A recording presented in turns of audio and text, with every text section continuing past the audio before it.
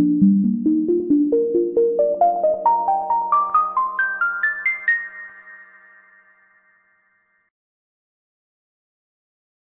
hello again, and welcome to the Indoor Environment Show. I'm Bob Krell, founder and publisher of Healthy Indoors Magazine and Healthy Indoors Media, and as always, joined by my co-host, Mr. Don Weeks, who is the president of the Indoor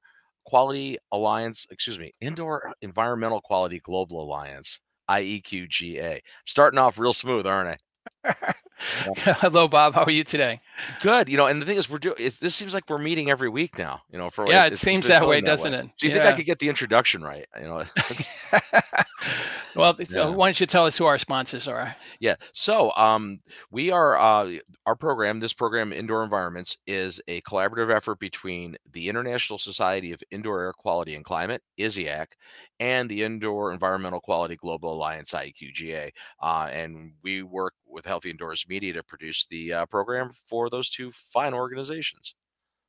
And we have a very interesting guest today. This particular session is sponsored by ISIAC, and I'm pleased to introduce Brett Stinson, who is a recent graduate from Portland State University with a BS in mechanical engineering. He's currently working on his master's degree in mechanical engineering from the same university. He's also a research assistant for the Healthy Buildings Research Laboratory, also associated with Portland State University. His recent research has included wildfires, indoor air quality in middle schools, and the development of an air filtration device for use in homes during wildfires. Welcome, Brett. How are you today? I'm great. How are you? Good, good. You're at, is it Healthy Buildings in Aachen, Germany? Yep, Healthy Buildings. I got in yesterday. I went to the conference today, and it was great. I'll be speaking tomorrow around 2 p.m. here. And we're going to talk about that paper in one of our questions here. So enjoy your time there. And I understand that one of the reasons you're there is because you were given a ASHRAE, in this case, an ISIAC student travel grant. Is that correct? That's correct. Yeah, I submitted a paper probably 6 months ago, and I think I was one of 2 recipients. So they funded my travel here. And yeah, I'd like to thank them for that because I wouldn't be here if it wasn't for their generosity. Yeah, it's great that they were able to do that. That's terrific. Yeah. Mm-hmm. So why don't you tell us? I mentioned that you you earned your BS and you're will be working on your master's degree in science. Why don't you tell us a little bit about what are the focus of your degrees? Yeah, so for my bachelor's degree, pretty standard mechanical engineering degree. Once I was able to start taking electives, I focused on fluid and thermal sciences. I actually started conducting research in my lab pretty early on, probably the second term of my first year at Portland State. And they offer an accelerated master's program. So I was taking graduate level electives in the senior year of my bachelor's degree. But yeah, I defended my master's thesis about a month ago, and assuming I passed my finals, which I took before I left for Germany, I'll technically be graduating with my master's this week. And the focus of my thesis is what I'm talking about tomorrow at the conference. I think you guys have some more direct questions about it later on, but it's basically just developing a low-cost air cleaner for use during emergency wildfire situations. Yeah, fascinating subject considering what has been going on in the East Coast of North America over the last couple of weeks. So Yeah. it sounds we will ask a little bit more questions about that and perhaps even show a slide or two.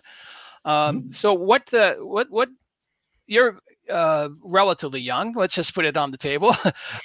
Basically, what caused you to become a mechanical engineer? What was your what was your reasoning for going to enter graduate school and getting a degree in mechanical engineering? To be honest, when I transferred into the 4-year university, I really wasn't sure what I wanted to do. I did like math and science classes. I gravitated towards engineering because a lot of people told me I'd be a good fit. But yeah, I went to an ASHRAE general interest meeting. So Portland State has a pretty active ASHRAE club. And yeah, I just signed up to be an officer. Over the course of 3 years, I went from treasurer to vice president to president. And I met my advisor, Dr. Elliot Gall. He's Portland State's ASHRAE sponsor, basically. And yeah, he's the one who got me into research. I know usually, or at least when I thought of mechanical engineering, I definitely thought of like robots or aerospace. But my school they're really good about offering a lot of HVAC classes. I've taken building energy use modeling, a lot of thermal and fluid sciences classes. And my advisor actually teaches an indoor air quality class. So that's how I figured out what I wanted to do for my master's, is basically just taking electives that weren't really mechanical engineering, but technically are because of the HVAC space. Great, that's right. And I understand you with your defense of your thesis, and assuming you pass your exams, you'll be graduating this week, which is great. And you'll start up your master's in the fall? I'll actually start my PhD in the fall. PhD in your fall. I'm sorry. Yep. Mm-hmm. Yep. So that's great. Line of research, just probably focusing more on fundamental stuff rather than what I'm doing now, which is more practical air quality research. And I see you've also, besides the grant that we talked about for ISIAC, you also received an ASHRAE student travel grant, and that enabled you to attend the ASHRAE Winter Conference in winter of 2022. What were your impressions at that winter conference? So that was the first conference I went to. I've been to a few since then. It was pretty incredible. ASHRAE goes all out. They spare no expense. It took place at Caesar's Palace in Las Vegas in the States, which is a famously decadent travel destination that has a great conference space. And I was invited to present the work that formed the basis of my undergrad honors thesis. And that was by far the biggest audience I've presented to, probably still the biggest audience I presented to. So I felt a little bit out of my depth, but I met a lot of encouraging industry professionals afterwards. Like you were saying before we started the show, you just run into people in the hallway. You make connections that way.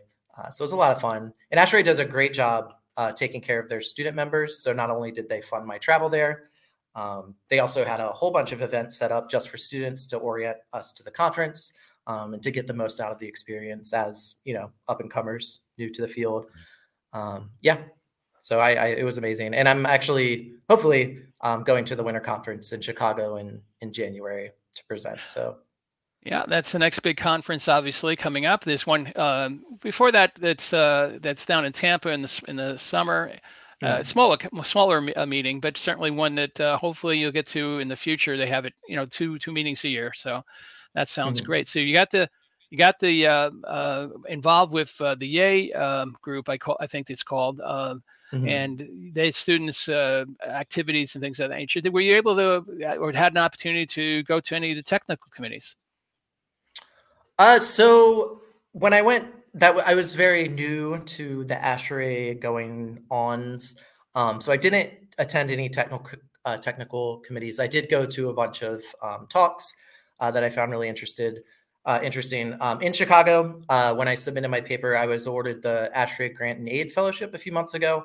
And it sounds like what I'm doing falls under their technical committee TC 204, which is particulate air contaminants and particulate contaminant removal equipment. So I will definitely be attending that one if it's in session in Chicago. Yeah, most of the times the meetings are in session. That's one of their main functions, and it's good that you're able to attend one that's specifically oriented towards what you're interested in as a researcher. So let me talk a little bit about that, or let you talk about it actually, and just ask you a question. You were a winner in 2021 from the US EPA Cleaner Indoor Air During Wildfires Challenge, which was phase 1. And then the idea was to build a cocoon, an accessible low-cost air cleaner for safer spaces during wildfires. And you're presenting that, as you said, tomorrow at the conference. So can you give us a little bit of idea of what's involved in terms of particularly the concept of a cocoon? Yeah, so the cocoon is just a fancy name we came up with. Part of the EPA challenge was not necessarily selling it, but it was a proposal. So we thought it would be fun to come up with the name. But really, it's a long piece of fabric that's affixed to a box fan. So the beauty of this design is definitely its simplicity, as you can see there. That was the first iteration of it. We were just trying stuff out. And the idea is that a large surface area of fabric might have a high removal efficiency. And obviously box fans push out very high airflow rates, and the combination of those might make for an effective air cleaner during emergency wildfire situations. So we know what's going on in New York City right now during the Western U.S. wildfires of 2020. That was pretty terrible. I remember trying to buy an air cleaner online or even MERV 13 filters so I could construct a DIY configuration myself, a Corsi Rosenthal box or just one of them strapped to a box fan. And I couldn't find anything. Everything online was super expensive. There were long wait times. And yeah, it was this lack of access that inspired the Cocoon. Because low cost is great, but no cost is even better, meaning when we were dreaming this idea up, we were thinking many would have these materials lying around their house. Maybe not like a perfect run of cotton batting, which turned out to be the most effective fabric filter, but maybe like a cotton bed sheet. Most people have box fans. Yeah.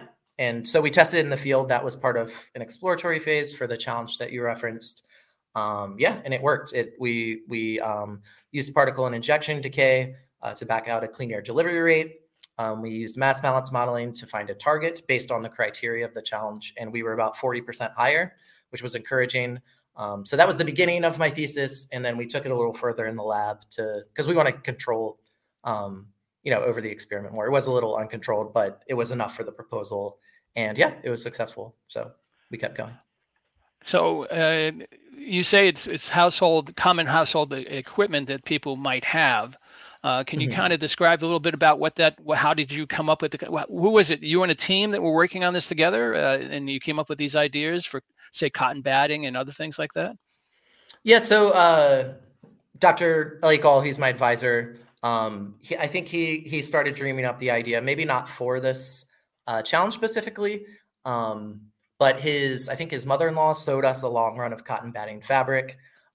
We've worked on different ways to affix it to the box fan, but basically, and we tested a bunch of different fabrics. Cotton batting was just the most effective out of the 5 we tested. But the idea is, as we continue testing and we test more fabrics, the idea is that if you really need to in an emergency situation, you could grab something off the bed from the closet and just zip tie it to a box fan, tape it to a box fan, whatever.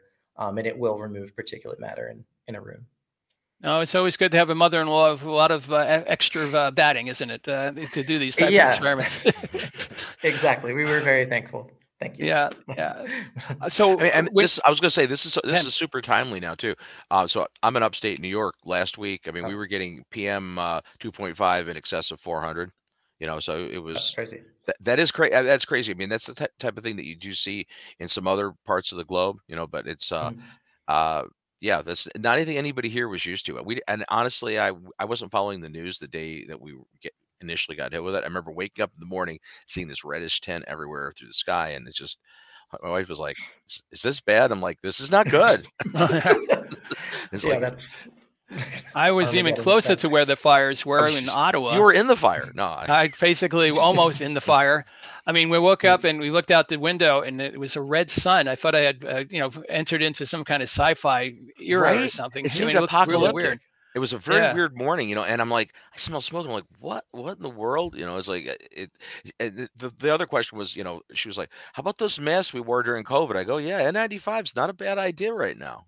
Yeah, it's reverse of what we were doing. We're wearing them indoors. Now we're wearing them outdoors. The way most people wear them, we're wearing them now. Yeah, exactly. Yeah. But it's cleared up a little bit now, but the fires are still going. It's just a matter of which way the wind blows. And it's my understanding from some discussions here on Canada media that it went as far as all the way to Norway, believe it or not. They were able to smell the campfire smell all the way out there. So you just never know. Could you get a little bit more specific about what was the goal? What were you attempting to do? What percentage of decrease particulate were you looking at in terms of this particular device? Yeah, that's a good question. So we did design it in accordance with challenge criteria, EPA challenge criteria. And basically, they gave us dimensions. It's for a small room. Keep in mind, this isn't supposed to be as effective as like a commercial air cleaner that costs a couple $100. They gave us, it was basically an 80% reduction of PM 2.5 in 1 hour under realistic wildfire conditions. I think that was a range of like 65 to 300. We just used the average to come up with a target CADR. But basically we used that. So 80% in an hour in a small room.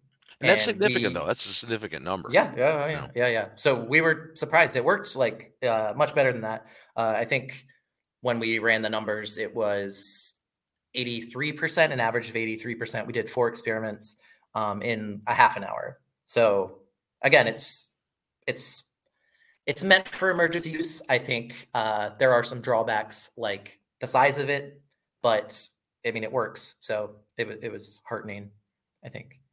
And do you envision that you had mentioned that low cost is just a stopping point? As far as you're concerned, this should be no cost. So what's your intention with that? Have you got some thoughts as to how that would come about? Yeah, I mean, when I say that, I just mean the idea is some people might have these materials lying around.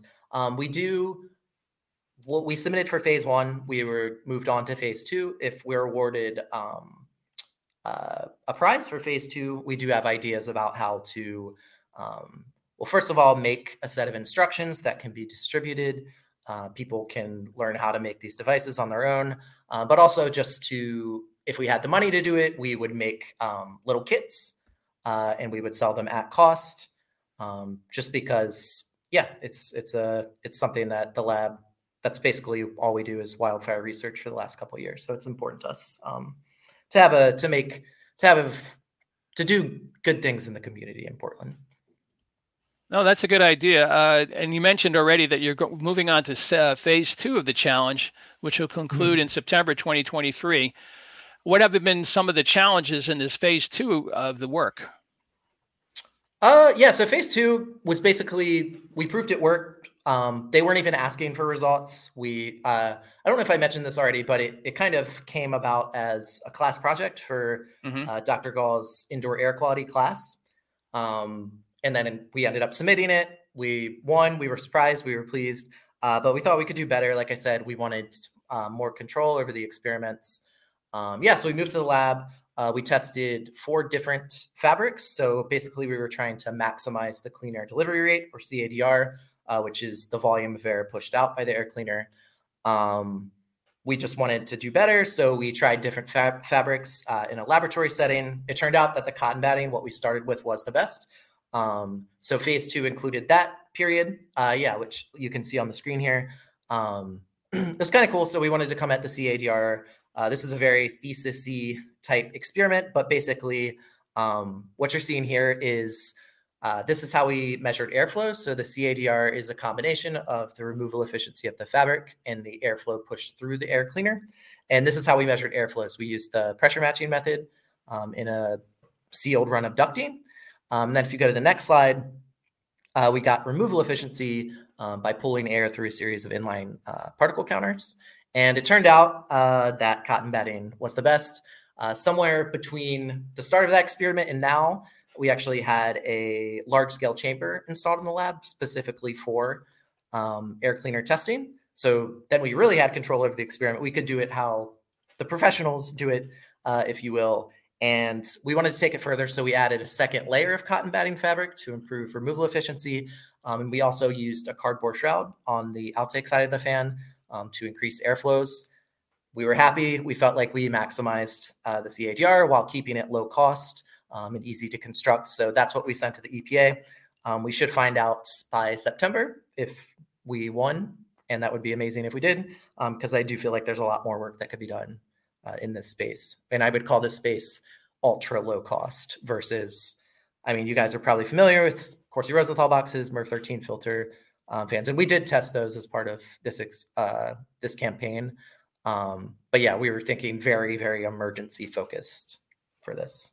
So yeah, I guess the challenge was like figuring out what was the best thing to submit, And were you able to, you mentioned that you increased the CADR. What do you remember how much of an increase you had for phase 2 over phase 1? Not exactly. I think for phase 1, the experiments were a little more uncontrolled. We were looking for 127. That was our target. And this is meters cubed per hour, not CFM. So the numbers are higher.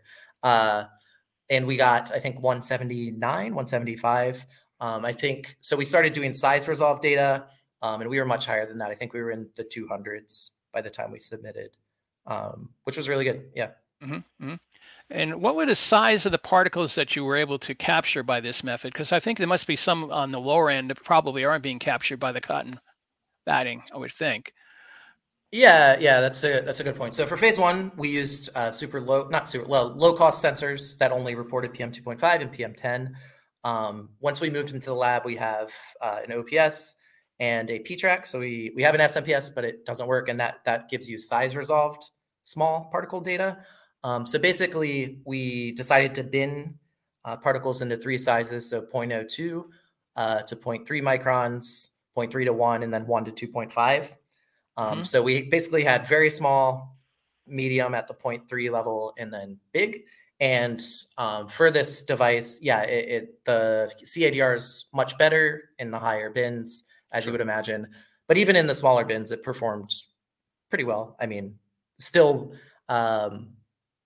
better than what the EPA was asking for this particular challenge. And again, you're talking a device that what was your projected cost on one of these for somebody if they had to go out and didn't have all the parts in their house? Like, what were they looking at to maybe put this cocoon thing together? I can't remember off the top of my head, but it's somewhere between like $30-$40. But the big thing is most people probably have a box fan, I think $30-$40 at the time. And that was just like searching box fans online, doing square inch analysis of cotton batting and stuff like that.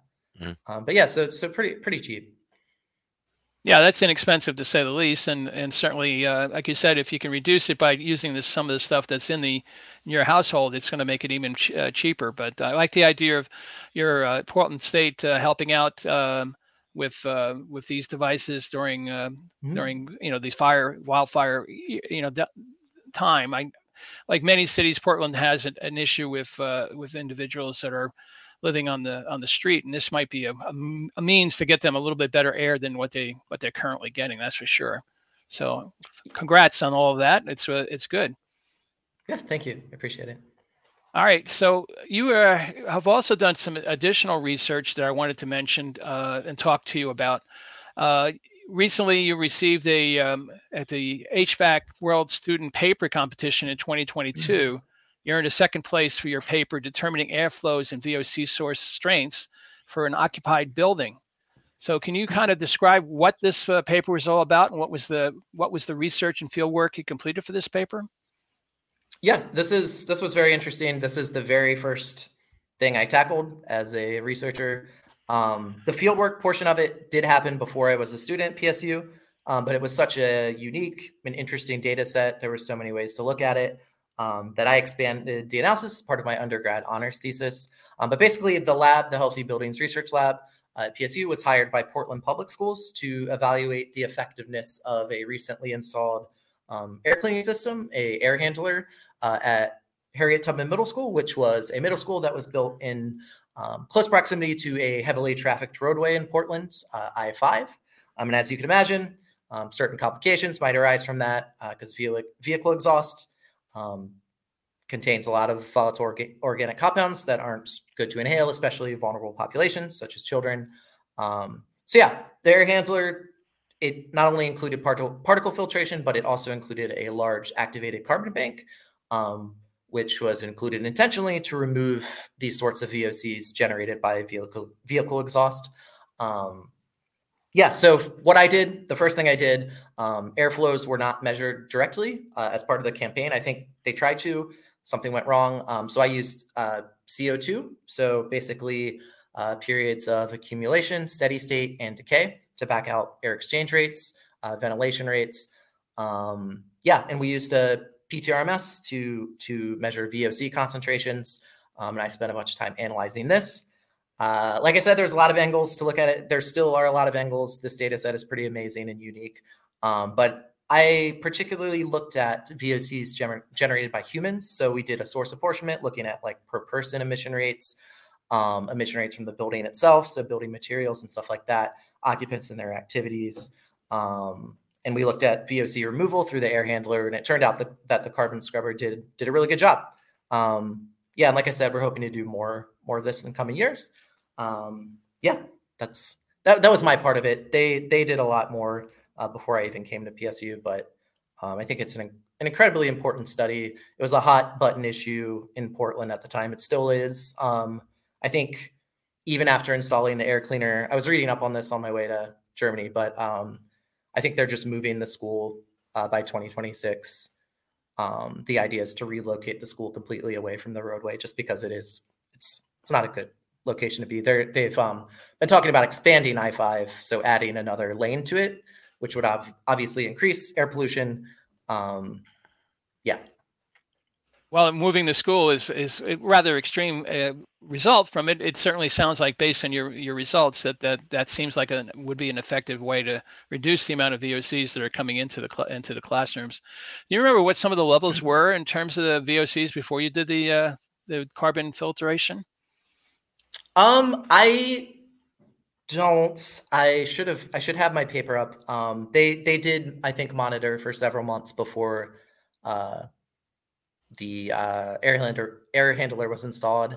I don't know off the top of my head. I know using measurements like before and after the air cleaning system, some of the compounds like toluene, I believe, is removed at like 95%, something really high. It just kind of varied. We looked at 250 VOCs. Yeah, I don't have the numbers in front of me. Okay, no, that's fine. I mean, you mentioned a paper. Has that been something you can send a link to us on, and we can certainly make sure that the audience gets a chance to look at your paper?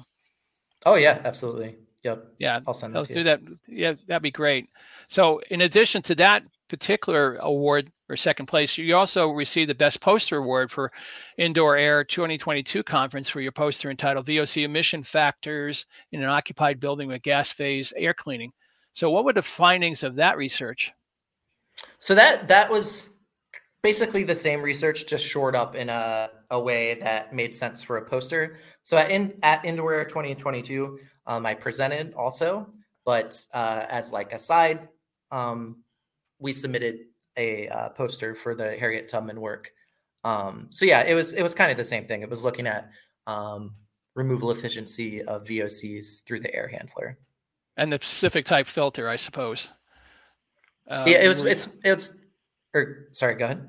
No, I was going to say, what type of filter was it that you were using to reduce the VOCs? It was an activated carbon bank. So a lot of portable air cleaners, a lot of the air cleaners that we test in the lab have these, but it was I don't know that there are many like mechanical HVAC systems that have activated carbon. It's not common. In the real world, it's not common at all. Yeah. And but this study got me thinking, like, maybe if a school is in close proximity to a highway, that should be standard. That doesn't do. I think one of the big issues with that study was, I mean, kids still have to go outside for recess. They're protected inside, but they're still exposed to VOCs. But yeah, it got me thinking about that. So yeah, just activated carbon, somewhat rare in big air handlers. I would think so. Yeah. And what you mentioned, going outside for recess, things of that nature, there's also the opportunity for doors and windows to be open. And, there's a lot of difficulties with having a school that close to the highway, to say the least. So great. Absolutely. That sounds good.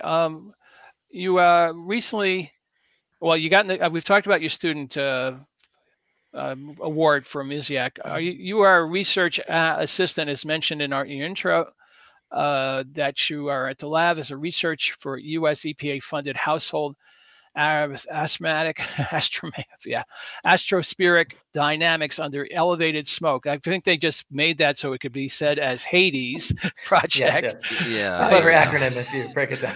Yeah, exactly. It was a little bit more complicated. Can you kind of describe to us what the research you and others are conducting for the Hades program? Yeah, definitely. So this was born out of the Western U.S. wildfires of 2020. It's part of a submission that Dr. Gall he submitted to the EPA, and basically it's happening in three parts. So I'm in charge of one of them. One of them, a great analytical chemist in our lab, Aurélie Legare, she looked at the retention time of PAHs, or polycyclic aromatic hydrocarbons, after wildfire events. So we exposed samples to high concentrations of simulated wildfire smoke, and we had a campaign for a few months just to see how long they lasted on the surfaces. We're going to be doing some field studies in home over the course of next summer. The part that I was in charge of, though, it has to do with air cleaners during wildfires. So this is something that keeps coming up in my research.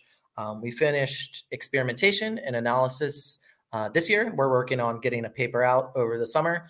We tested 14 or 15 air cleaners representing a broad range of air cleaning technologies, including activated carbon air cleaners, like I said, HEPA filters, ionizers. We tried to just gather a wide range of different types of air cleaners. And also, like I said, we had a large-scale testing chamber installed in the lab somewhat recently. So we do particle and injection decay testing there to look at CADRs, removal efficiency, stuff like that. And we gathered pine needles local to Portland, Oregon. So we're trying to challenge them with realistic wildfire concentrations, composition, stuff like that. So yeah, we wanted to fully characterize the effectiveness of these air cleaners. So we monitored everything we had the ability to, particulate matter, VOCs, black and brown carbon. Yeah, and the results are super interesting, especially for air cleaners that contain activated carbon. I think people are talking about this a lot more. I saw it at the conference a few times today. It's cool to back out VOC CADRs because that's not something you really see.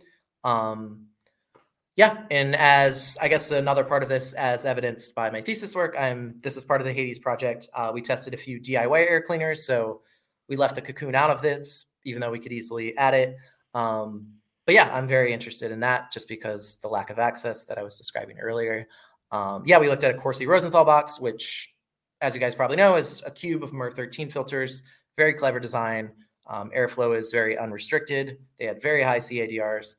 Yeah, and we're working up some summer experiments in the DIY space also. So the Hades project, basically, it's like the acronym says, we're looking at household dynamics under elevated smoke. So wildfire situations and how we can keep people healthy and, yeah, safe during these events. Well, that's good. I mean, basically, is the intent of the research, you mentioned a number of filters that you're trying out. Are you looking to, at the end of the day, see which one is the most useful, effective, and costly, or uncostly, I should say, less costly? What is it that you're looking for in terms of the results of these experiments? Yeah, we've kind of, this project has gone a whole bunch of different ways. Every time we test something, there's something else to test. I guess probably the main result, the one that people would be most interested, is which of these air cleaners is most effective, which air cleaning technology is most effective. But it's also, so we started doing long-term just smoke aging tests. We noticed when we were doing these pine needle injections that small particles turn into big particles as time goes on. So different air cleaners might be more effective, if smoke's traveling from Canada to New York City. Yeah, so there's a lot of, we haven't quite put the paper together yet, but I've done a few preliminary presentations.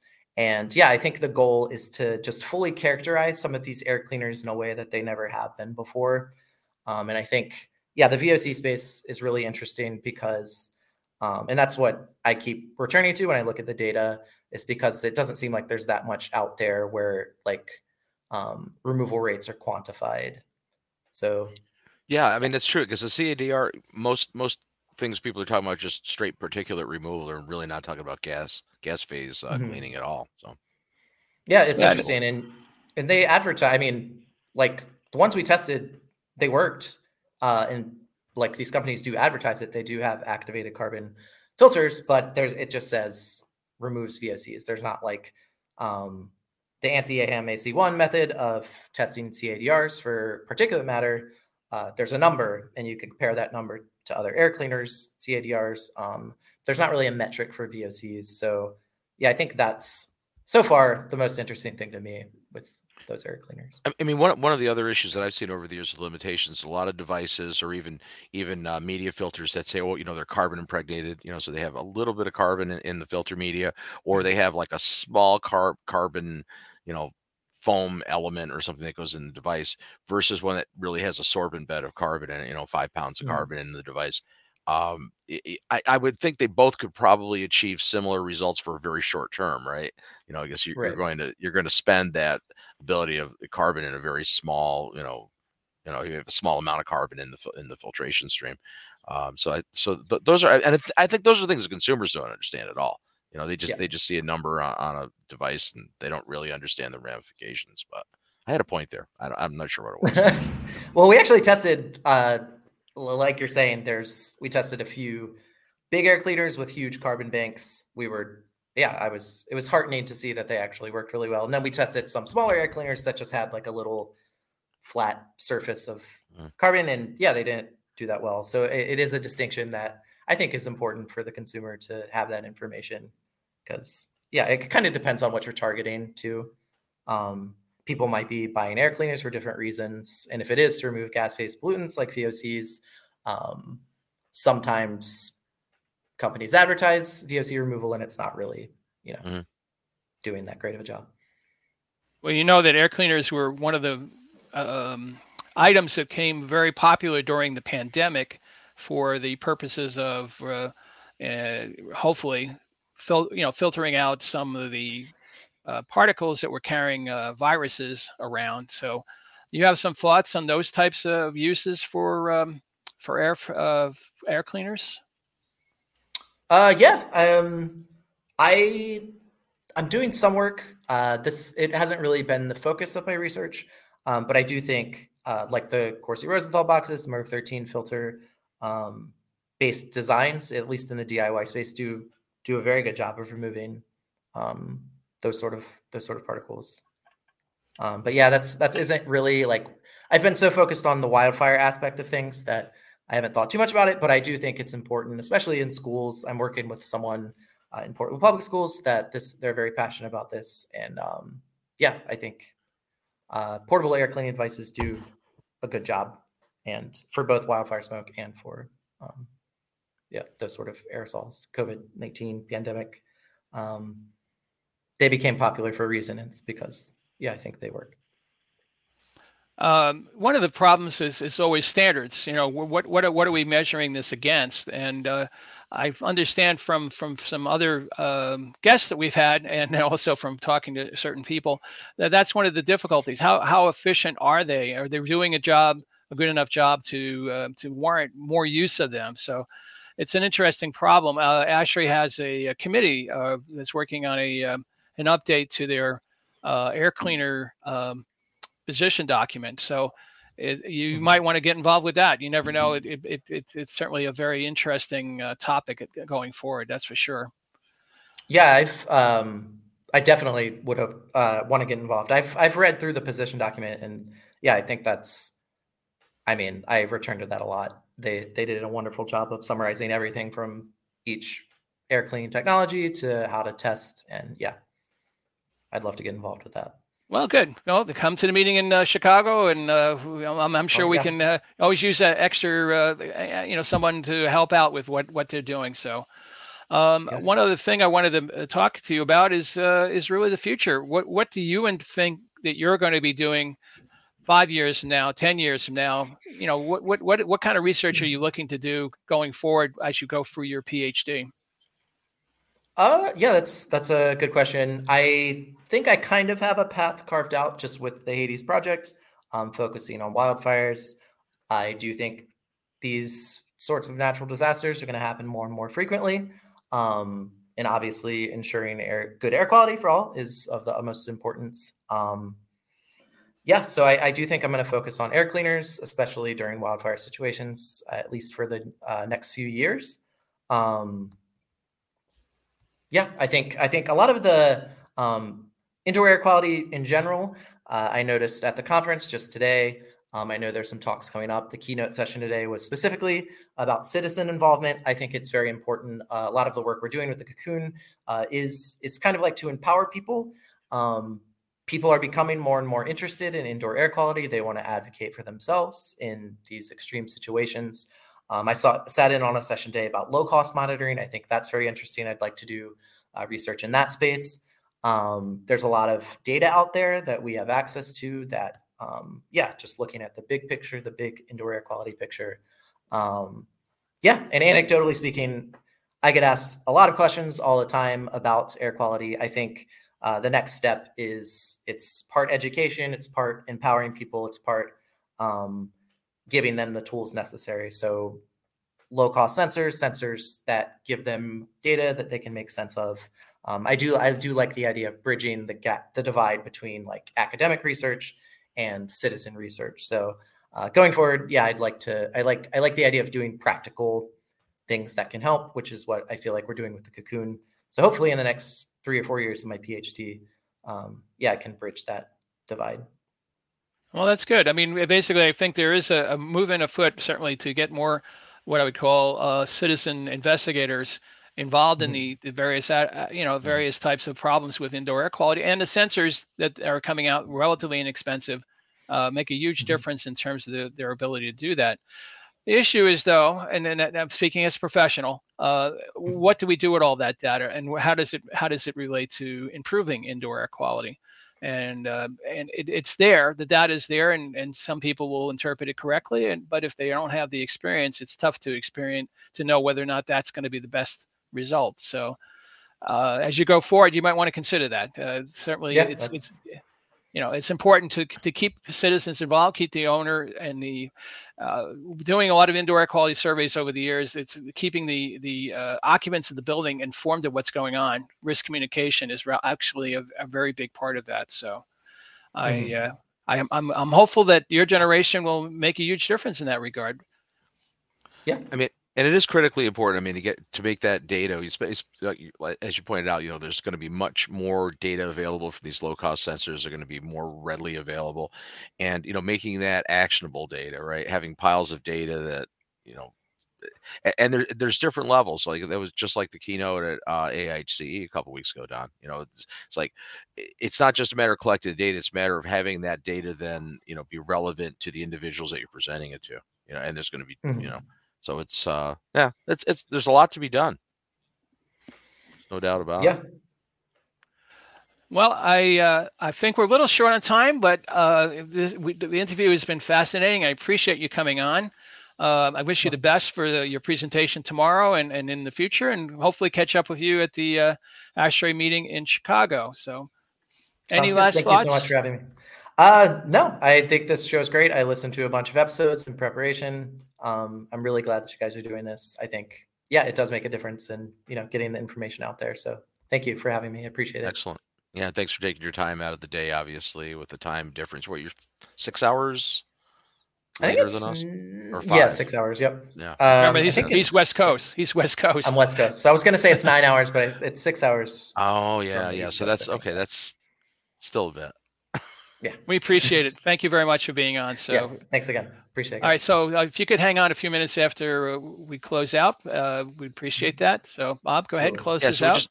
So anyway, I think it was a great episode. Interesting to see what's going on, and best luck with your career going forward. Interesting stuff. Again, as we mentioned earlier, this program, Indoor Environment Show, is a collaboration between the International Society of Indoor Air Quality and Climate, ISIAC, and the Indoor Environmental Quality Global Alliance, IEQGA, produced by Healthy Indoors Media. And Don and I will keep just bringing these things to you on a regular basis. Whenever we can get a great guest like we had today, we'll definitely make an interview set up. So. Exactly. So stay tuned. Again, this, as we mentioned earlier, it was on the lower banner. I'll fly it one more time. If you're watching this live, you can also watch the recording. Will be available later sometime today, as well as an audio podcast compendium part of it. We basically strip off the audio, and instead of seeing Don's and my faces who are best suited for radio, you could listen just to the audio part of it. On that Speak for yourself, Bob. Yeah, on that note. So I guess until next time, definitely well, that was what an awkward closeout I was going to there. He's a little off today. I am a little off today. It was just like 20th episode. It's like the 20th. Well, anyway, thanks so very much for joining us. We'll see you soon on the next episode of Indoor Environments.